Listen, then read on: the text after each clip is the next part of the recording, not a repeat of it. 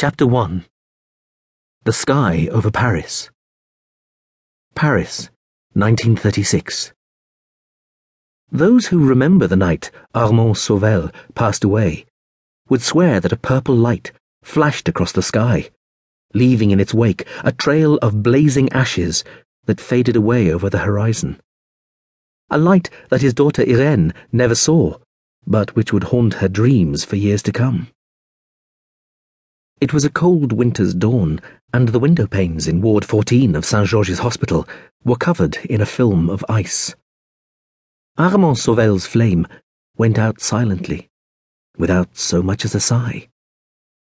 His wife, Simone, and his daughter Irene looked up as the first glimmer of day cast needles of light across the hospital ward. His youngest child, Dorian, was asleep on one of the chairs. A heart-rending stillness filled the room. No words were necessary to explain what had happened.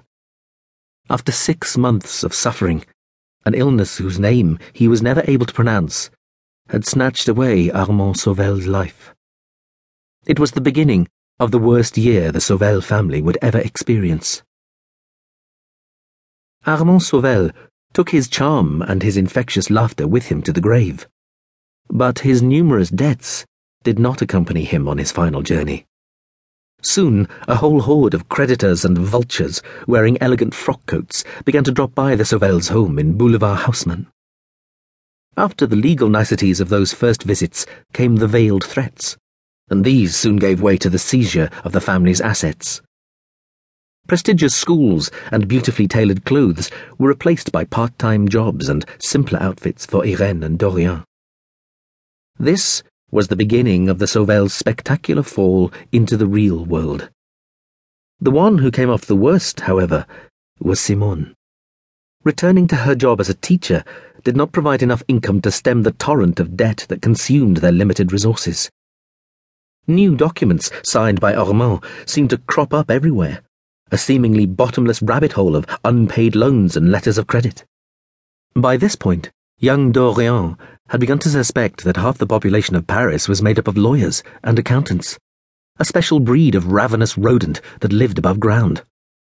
Also by then, and without telling her mother, Irene had taken a job in a dance hall. For just a few coins, which in the early hours she would slip into the box Simone kept hidden under the kitchen sink, she would dance with clumsy young soldiers with sweaty hands who were really no more than frightened children themselves. At the same time, the Sauvels discovered that the list of people who used to call themselves friends was evaporating like dew in the morning sun. That summer, however, Henri Zafon, an old friend of Armand Sauvel, offered the family a small apartment above the art shop he managed in Montparnasse. He waved aside the rent to be repaid in better times. All he asked in exchange was Dorian's assistance as an errand boy, because his knees were no longer what they had once been. Simone could never find enough words with which to thank old Monsieur Zafon for his kindness, but the shopkeeper didn't expect any thanks. In a world of rats, they'd happened on an angel. As the first days of winter sent a chill through the streets, Irene turned 14 years of age, although they felt more like 24. For once, she spent the coins she earned in the dance hall on herself and bought a cake with which to celebrate her birthday with Simone and Dorian.